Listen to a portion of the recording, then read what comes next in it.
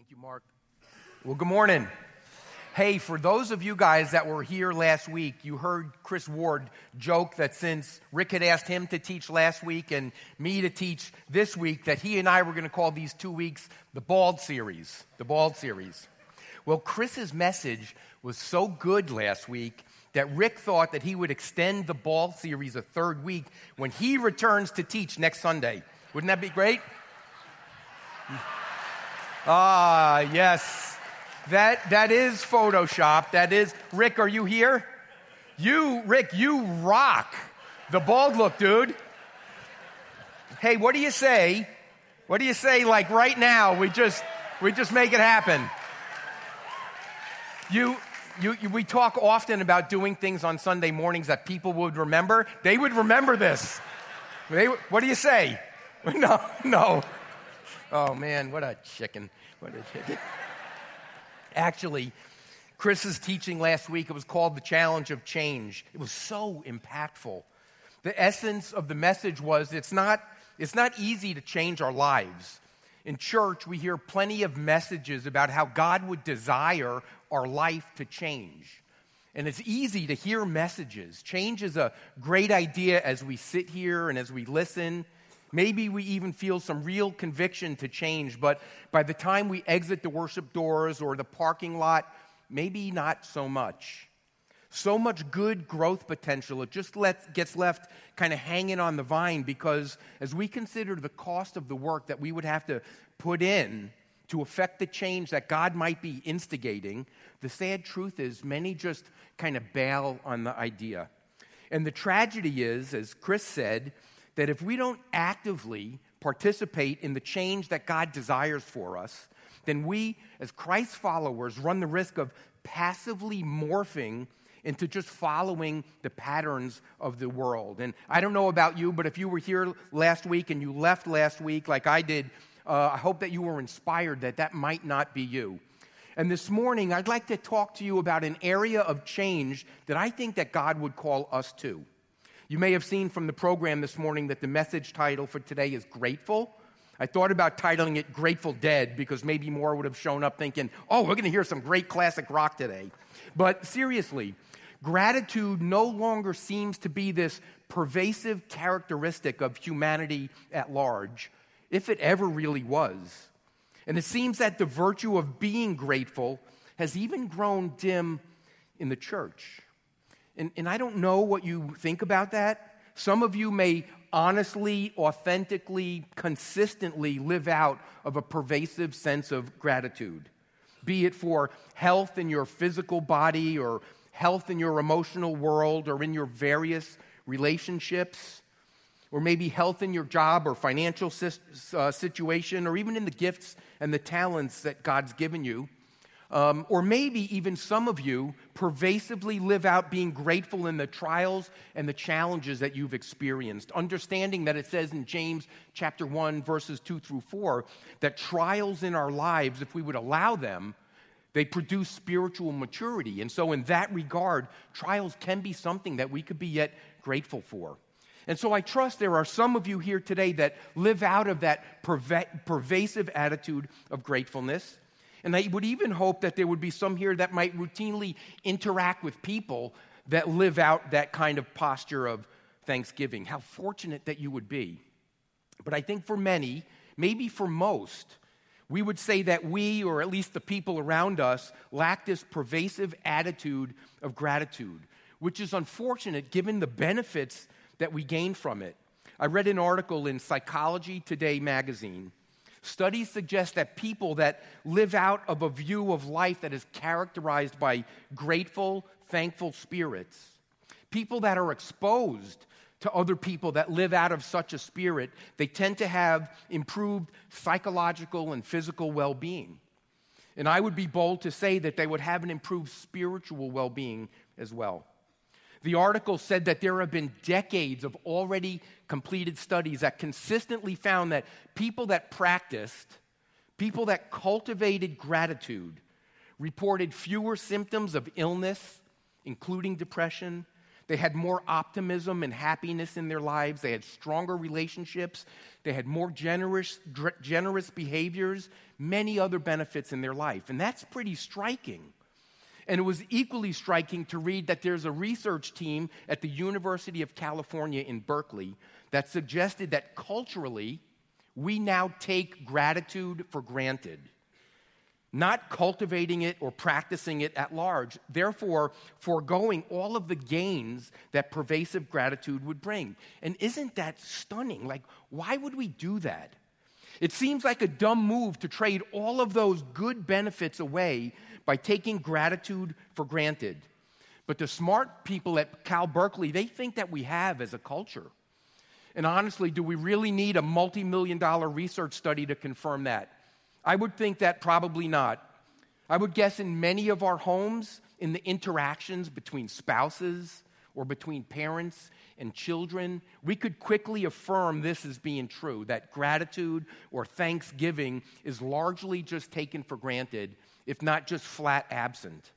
And I bet if we extended consideration of that to the people we work with or we hang out with or we encounter as we go about life in the grocery store or the gym or the classroom, I think we might affirm that a pervasive attitude of gratefulness or thanksgiving for our lot in life, no matter what it may be, is just largely missing. And I'm not speaking of programmed surface-level thank yous that we often receive when a door might be held or when food gets handed to us over the fast food counter or a toll keeper makes change for us. But I'm talking about the experience and the expression of thanksgiving to the very core and from the very core of who we are, as that being largely missing in culture.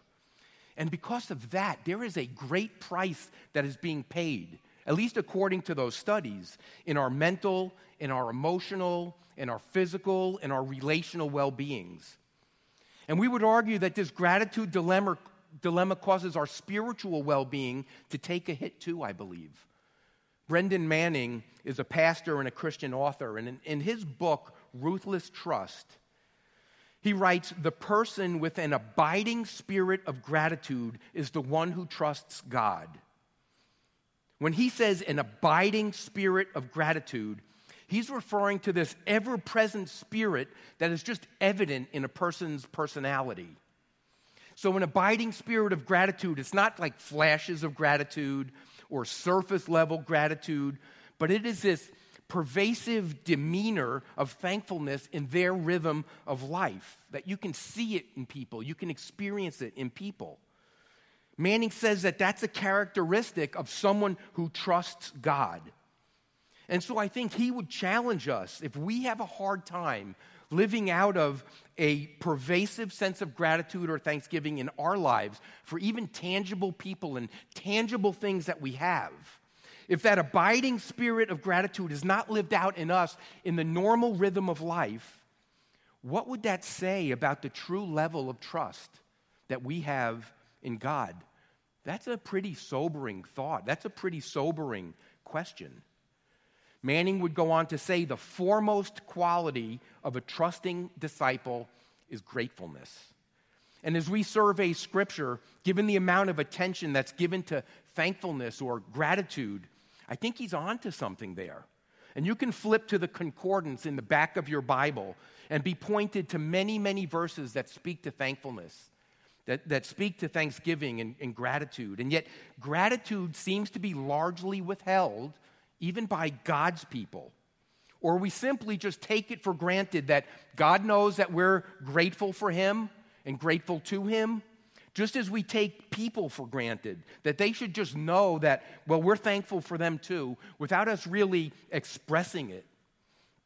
But that's not how God designed it to work. There's a story in the book of Luke in chapter 17, verses 11 through 9. It's the story of these 10 lepers that have an encounter with Jesus. And the passage goes like this. It says, as Jesus continued on towards Jerusalem, he reached the border between Galilee and Samaria. As he entered a village there, 10 lepers stood at a distance crying out, Jesus, Master, have mercy on us. He looked at them and said, go show yourselves to the priest. And as they went, they were cleansed of their leprosy. One of them, when he saw that he was healed, came back to Jesus shouting, "Praise God!" He fell to the ground at Jesus' feet, thanking him for what he had done. This man was a Samaritan. Jesus asked, "Didn't I heal 10 men? Where are the other 9? Has no one returned to give glory to God except this foreigner?" And Jesus said to the man, "Stand up and go. Your faith has healed you." Do you see what happened here? Of the 10 men that Jesus miraculously healed of their leprosy, only one came back to thank Jesus. And not a programmed thank you, but one that oozed out of the very core of who he was, praising God for what he had done, giving glory or giving weight to who God was. Getting healed of leprosy, it was no small thing. In Jesus' time, someone with leprosy, they were cast out of society, sent to a colony on the fringes of town, forced into separation from their family and their friends and their job and every part of life as that person would have known it. It was gone. To live in isolation with others afflicted with leprosy, where they would just simply wait to die. And so to be healed of this disease was essentially like being given this new life. And for these 10 men, it was a gift far beyond anything that they could have ever hoped or imagined. Yet even as they literally watched the disease vanish from their bodies, only one of the 10 saw fit to turn back to Jesus and to express this heart of thanksgiving. And telling it is that the passage says that one man was a Samaritan. Somebody who during that time would have been considered a religious outsider compared to the other 9 who were Jewish, and therefore they would have been considered the religious ones, the people of God. And how tragic is that the people of God would miss out on this opportunity to explicitly give thanks to God out of profoundly grateful hearts. And here's the deal, if that wasn't a big deal, Jesus wouldn't have even mentioned it. But he does mention it. He says, "Didn't I heal 10 men? Where are the other 9? Has no one returned to give glory to God except for this foreigner?" This was a big deal then, and it's a big deal now. Could it be that in our own midst, if God laid bare the truth of the presence or the lack of an abiding spirit of gratitude in each of us for everyone to see, like there was this bright glow over the ones that oozed this grateful spirit, that as a crowd that we would fit more closely with the attitude of the 9 rather than the attitude of the 1? Would our room be dimly lit? Up until a few weeks ago, as I considered this topic, I thought the church really needs to hear this message. Like, you guys really need to hear it. Me, I'm doing okay, but you guys need it. Well, 3 Sundays ago, I came to the office to get some work done, and 3 Saturdays ago, and Saturdays, they're an off day for all the staff, and we had no events planned here for that day, so I knew that it would be quiet, and I'm an early bird, and so I got up here before the sun was up, and given the time of the day and the fact that it was a Saturday, no surprise, the building was empty. And so I'm sitting in my office, and I'm having this quiet time before I went about the work that I hope to accomplish that day. And so I'm reading a psalm, which is my habit each day. And as I read the psalm, I'm asking the Holy Spirit to call my attention to something that God would want me to kind of marinate in or to reflect on. And I noted as I read Psalm 29 that 7 times in 11 verses, the psalmist referred to the voice of the Lord. And so I'm thinking, well, surely that's what I'm supposed to be reflecting on. But as I tried to meditate on that, my mind kept getting drawn back to verse 2, which reads, "Honor the Lord for the glory of his name. Worship the Lord in the splendor of his holiness." And specifically, my eyes, they kept coming back to the word worship. And this little tiny superscript O that was next to it. Can you see that little tiny O in the picture? Well, those superscripts in my Bible, they point to a dictionary in the back that will tell you what the meaning of that word is in the original Hebrew or the original Greek, depending on if you're reading the Old and the New Testament. But I'm thinking, man, I know what worship means. It means exalt God, lift praises to him, kind of high-five him for who he is and for what he's done. And so I asked God, what am I supposed to do with that verse? In other words, what's the application point for me today? How do I worship you in the splendor of your holiness? And I start to think about these songs that I have on my iPhone that praise God for his holiness. And I'm thinking, well, I can just belt those out throughout the day and I can keep me in this place of worshiping God for his holiness. God has such a great sense of humor. So he keeps bringing my attention back to that little O. And so I finally flipped to the back of the Bible, to the dictionary, and to the original Hebrew word that's translated worship in this verse. Actually, what it means is to bow down in deference of another person's superior status, to bow down. And that didn't feel much like the definition I literally envisioned in my mind. And so I asked God, well, what am I supposed to do with that? And immediately I felt this incredible urge to get on the floor on my face before God. Now, you need to know this about me. I have no recollection that I've ever really done that before.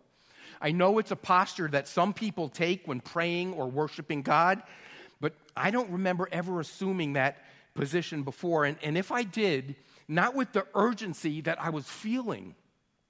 And so I couldn't fight it off. And so after a while, I just start to head to the floor. And I'm feeling awkward, kind of like I'm feeling right now.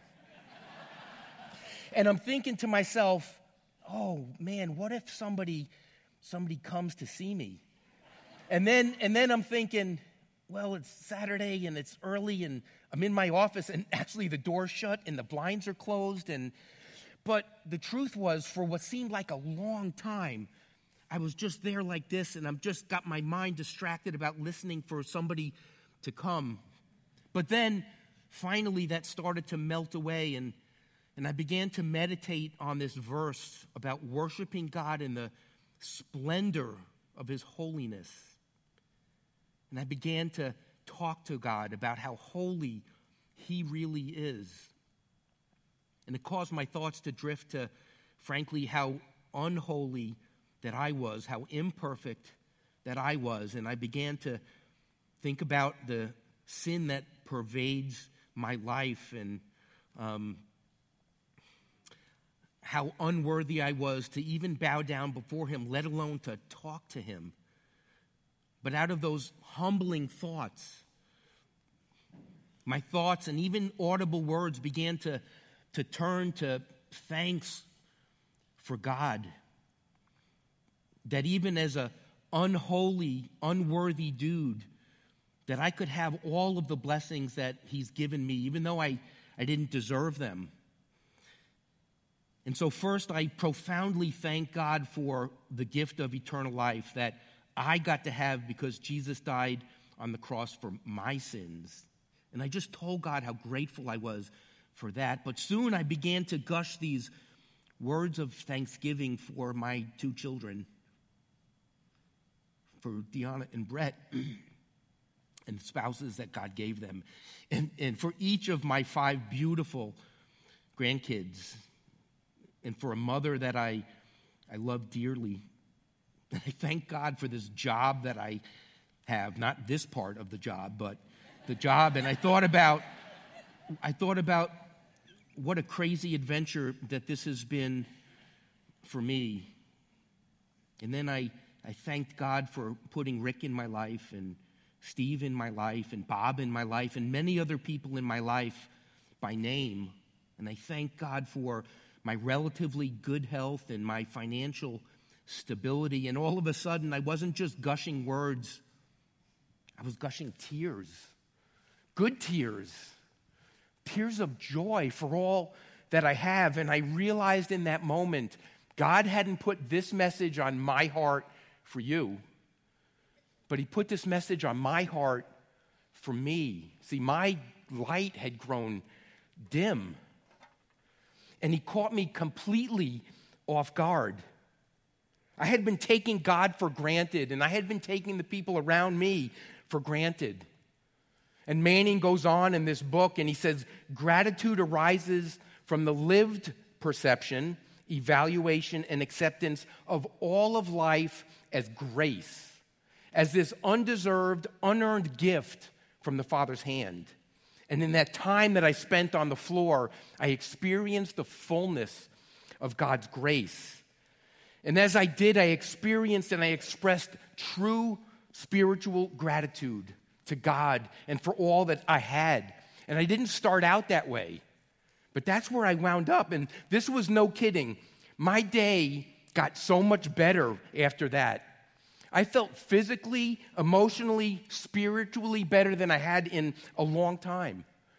And it had this positive effect on me that I think has lingered. Like, I don't think you have to get down on your face, though you can. I haven't since. But I have put myself in this posture and this place that just has allowed me to more consistently, literally cultivate this gratitude before God. Yes, in my quiet times, which are essential for that undistracted time that we need to have, but I found as well, I began to cultivate gratitude as I was driving in my car, and as I was at H-E-B, and around the dinner table with my kids.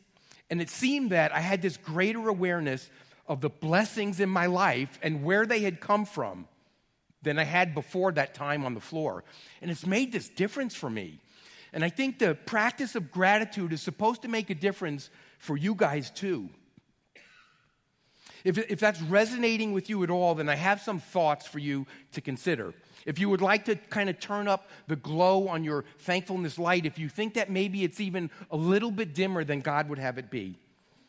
And the first thing to boost your attitude of gratitude, so to speak, you were waiting for me to say that, I know that, is to shed the mindset of either entitlement or self-dependence, if you have one of those, because both of those are toxic to a spirit of thanksgiving. A mindset of entitlement means that you hold the belief that you are inherently deserving of privileges or special treatment. And whether that entitlement mindset relates to tangible things you think that you have coming to you, like financial provision or a place to live or food to eat or an education, or if entitlement relates to intangible things you think you have coming to you, like feeling entitled to respect or acceptance or even love, when somebody holds this mindset that they're entitled to those things, that they have a right to them simply because they're breathing and sucking air, then it becomes counterintuitive for them to have an attitude of gratefulness or gratefulness for the person that provides them. Like, why would someone be grateful for anything if they inherently believe that it's their right to have them? Gratefulness becomes incompatible with an entitled life. Does that make sense? Entitlement, it kills gratitude. But then there's the antithesis of the entitled mindset. It's the self-dependent one. A person that holds this mentality, they hold the belief that they can only rely on themselves, their own strength, their own efforts, rather than on others to receive the things, to get the things that they think that they need, or dangerously that they want. The material things, the relationships, the good health, they see themselves and their hard work as the source of all things. No one's going to give them anything. Anything and everything they have is because they earned it. Why would somebody that has this mindset extend gratitude or thanksgiving to anyone beyond just themselves? Self-dependence kills gratitude. And we're called to work hard, but there is a danger as we're working hard to think that it's us that's providing everything. We have to foster this mindset that's just based on grace, that everything that we have comes from the undeserved favor of God. It says in James chapter 1, verse 17, every good and perfect gift is from above, coming down from the Father of the heavenly lights. So that's the first thing. We just need to consider what our mindset is and to shed those toxic ones if we have even a shred of it in us. And then we need to understand that gratitude is something to be cultivated. Gratitude doesn't just happen. I want to say we weren't born with it, but when we were, originally that was God's plan, but sin kind of blew that up. We have to actively work at it. And as we do, it will be increasingly normative for us to develop and then live out of an abiding spirit of gratitude, it takes practice. I'll use a golf swing analogy, and I can't golf at all. But to develop a consistent and effective golf swing, it takes practice. And if you golf, and if you've ever been to a coach for help, and they change the mechanics of your swing, it feels very awkward at first. It doesn't feel normal. But the more you practice it, the more you begin to develop what I'll call this muscle memory, where it just becomes this natural rhythm of your swing that's not only reproducible with little thought, but one in which you consistently begin to experience the positive effects of that habitual swing. And like any golfer will tell you, if they stop practicing, then they begin to drift away from the good mechanics to keep that swing humming. And the bad habits start to set in, and they will experience less and less the positive effects. It's just the way it works with the golf swing, and it works like that with anything that we attempt to do and do really well. Well, it's the same with the practice of thanksgiving. You just have to start doing it and then keep doing it. So cultivate a practice or work at developing a spirit of gratitude. Okay, so how do maybe I want to do that. How would I even start? And here's how it starts. It starts with the need to pause. It starts with the need to pause because gratitude grows in the pauses of life. When I paused, all of a sudden gratitude welled up in me. And conversely, then, gratitude, it diminishes in the hurried pace of life. So we have to make time to stop.